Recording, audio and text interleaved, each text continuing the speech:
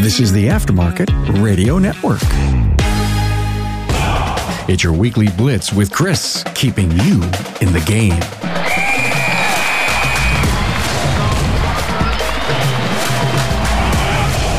Good morning, everybody. I hope the new year is treating you well and you're having a great day. Coach Chris Cotton here from AutoFix Auto Shop Coaching, where we work hard to support your financial success.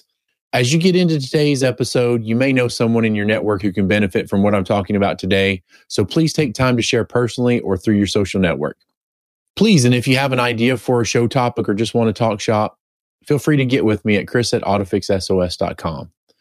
Hey, before we get started though with episode 46, donations and donation programs, I'd like to take a quick second to give a shout out and thank our sponsor, Autoleap.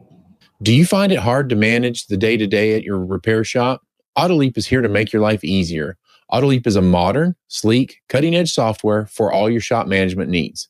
Say goodbye to stacks of paper and hello to the future. Streamline your daily processes, build stronger relationships with your customers, and turbocharge your growth, all with Autoleap. What are you waiting for? Make the jump to the future of auto repair software with Autoleap. Check them out at www.autoleap.com. You can also go to our show notes for the link as well. The reason why I'm talking about donations and donation programs is a couple-fold. One of the things that we try to do as a family and as a business is change people's lives. I mean, I live it every day in the coaching, but that's from a I pay you, I get something standpoint. Whereas the donating and the giving to others is giving without expectation. And I'm going to talk a little bit more about that later. But the other reason I'm putting this out here is I have a great platform to be able to talk about things, put it out in the universe, and then actually, doing something about it. And then now sometime I hope somebody asks me, hey, Chris, what did you donate to this month? Or what did you do? Or who did you give? Or how did you help out? So in putting it out there, this is also an accountability step for me to make sure that we get this done and follow through on it.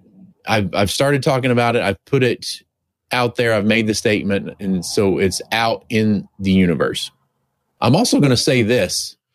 It is truly my belief that we live in a world that's louder about the bad and quieter about the good than we have in several years. Like I can't remember in my lifetime, almost 50 years, where people are so negative and put negativity out there, because negativity is loud and positivity is quiet.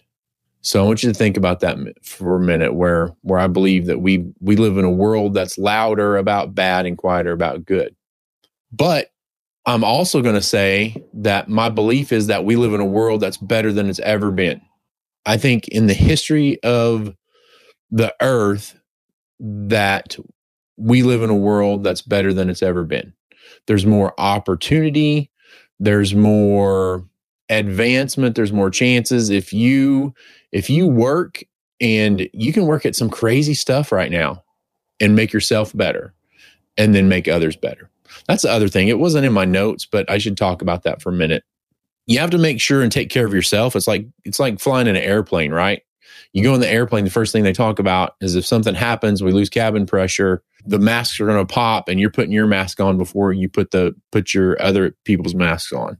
Purpose behind that is to make sure that you're taken care of first and you're able to help others. So one thing that I want you guys to think about and feel is that you have to take care of yourselves physically, mentally, financially first in order to give to others. Okay? That's kind of my initial soapbox, and I'm going to get off of that. We'll move on from there. Okay? Kimberly and I have been talking about it a lot. Unfortunately, we talk about giving, and in the past, we've talked about it more than we've actually done it. I wanted to make sure that we actually did it this year. So at minimum, once a month, we're going to give to a local charity. We've worked with some national charities in the past and put that out there. So our plan for this year is to give monthly. The first one was a pretty easy pick. So we're making our gift for January to the Texas State University chapter of HEAT. If you look it up, it's H period, E period, A period, T period. Texas State has the largest chapter. Our daughter also goes to Texas State and is a member of that group. So we thought that we would help her out in that way and help the school out in that way by donating to the HEAT chapter. I mentioned earlier others that we've given to. The ambucks.org. Kimberly and I are both lifetime members of Ambucks. We also love dogs. We're currently without a dog. We lost ours a couple of years ago, and because of the travel and everything, we decided that is just not a good fit for us right now. So we also give to the Warrior Dog Foundation. Many places out there where you can give to. If you don't want to do anything nationally, find something more locally. Give locally. And here's the other thing. You don't have to have a lot of money to give. If you have time to start this episode off with that, that's a big part of the episode. But I challenge all of you to find something that you believe in, find something that you love, find something that you feel strongly about, and then go out and do it. Okay. I have a lot of great shops that, for whatever reason, they do great things, which is great, but then they don't talk about it. And it's not about bragging or being braggy or saying, look at me, but it's about inspiring others. So if you're a person out there and you donate time, donate money, donate whatever, share it with other people, get other people involved, and let's make it louder about good and quieter about negativity instead of the other way around. Several years ago, it wasn't Hurricane Irma, it was a hurricane before that. I can't remember off the top of my head, but this would have been in 2000, maybe 2009, 2010, if I'm thinking correctly, maybe after that, maybe 2013, somewhere in there. Sorry, I don't know the time frame. But there was a natural disaster, and one of the shop owners came to me and said, Chris, there's not a fund that I know of out there where shop owners can consistently put money into, and then we have somebody, and fund by, he meant like a nonprofit, and then somebody can take that money and give it out as people have issues, difficulties. He goes, I would be willing to give $1,000 to that and start this fund if we could find somebody to run it and manage it. I ran it up the flagpole at some different places. It never caught on, and we never did anything with it. So we lost out on this $1,000 donation, plus any other funds that would have been put in there. But the main reason I bring this up again is this is something that we could have done that didn't happen. So if shop owners out there think this is a great idea and would be willing for that, then please message me, email me, call me if you want to talk about it. And if there's interest in doing this again, then not that I need one more thing to do, but if I need to create a 501c3 for auto repair shop owners and put this together and put it out there so that we have this fund for people that their shop catches on fire, the wind blow, tornado, whatever, and we can put the criteria in there. If there's interest in that and people want to donate to that and make a difference, then I'm willing to cross the finish line on my own this time for that, and we'll put it out there. Okay. There's a guy named Gary V, and some of you may know him, some may not. Some like his videos, some don't. He's pretty in your face, but I like some of what he says. He talks about giving without expectation and donating time without expectations. Give without expectation. Don't join a nonprofit board for the networking. Do it actually to make a difference in someone's life. I'm going to put this little YouTube clip in the show notes where he's talking about giving without expectation. Do it to change somebody's life for the better. You put that out in the universe and things will come back to you regardless. Great things, I believe. Actually, that brings me up to something else I forgot about. I probably should have mentioned it. Talking about the nonprofit boards. Several years ago, I was on the board of directors for the domestic violence shelter, which is something that I hold dear, just to watch these people struggle to get out of the bad situations. You have mothers with children. There were some instances where we had fathers with children and the father was being abused.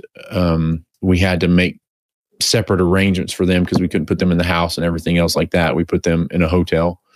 That's one of the things that I did that I really, really enjoyed and didn't enjoy. I enjoyed the part of it, the helping others, but I didn't enjoy watching these people struggle. But hopefully we were able to make a difference in their lives. This kind of brings me back or brings me down to donation programs for businesses. As business owners, we're approached a lot by almost daily people coming in, asking for this, asking for that. We need $500 for this. We're trying to raise money for uniforms, whatever. So I think everybody's aware of those types of people that come in and solicit our time as shop owners and business owners. And I struggled with it a lot because I didn't have an unlimited amount of funds set aside for all these people that came in, and I wanted to say yes, but I couldn't. And so my alternative to saying yes was saying no. And anytime you say no, it puts you in a bad situation. Like, I don't ever want to say no as a business owner. So I'm going to talk to you about the program I developed a little bit, and it really helped those that wanted help and wanted to work a little bit. And it didn't make me the bad guy. I didn't have to say no.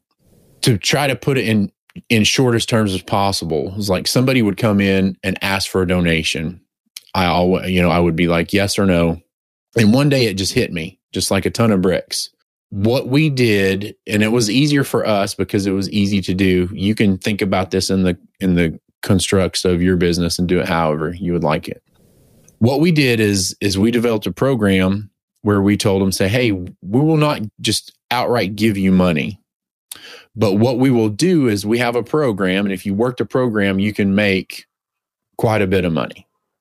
And we had stacks of business cards made, and on the back of it, it had a couple of lines to where the person that was handing out the cards could put their initials on it or put their name on it and then bring them back. So basically what it was is it was a referral card from the people that were soliciting the donation to people in the community for an oil service.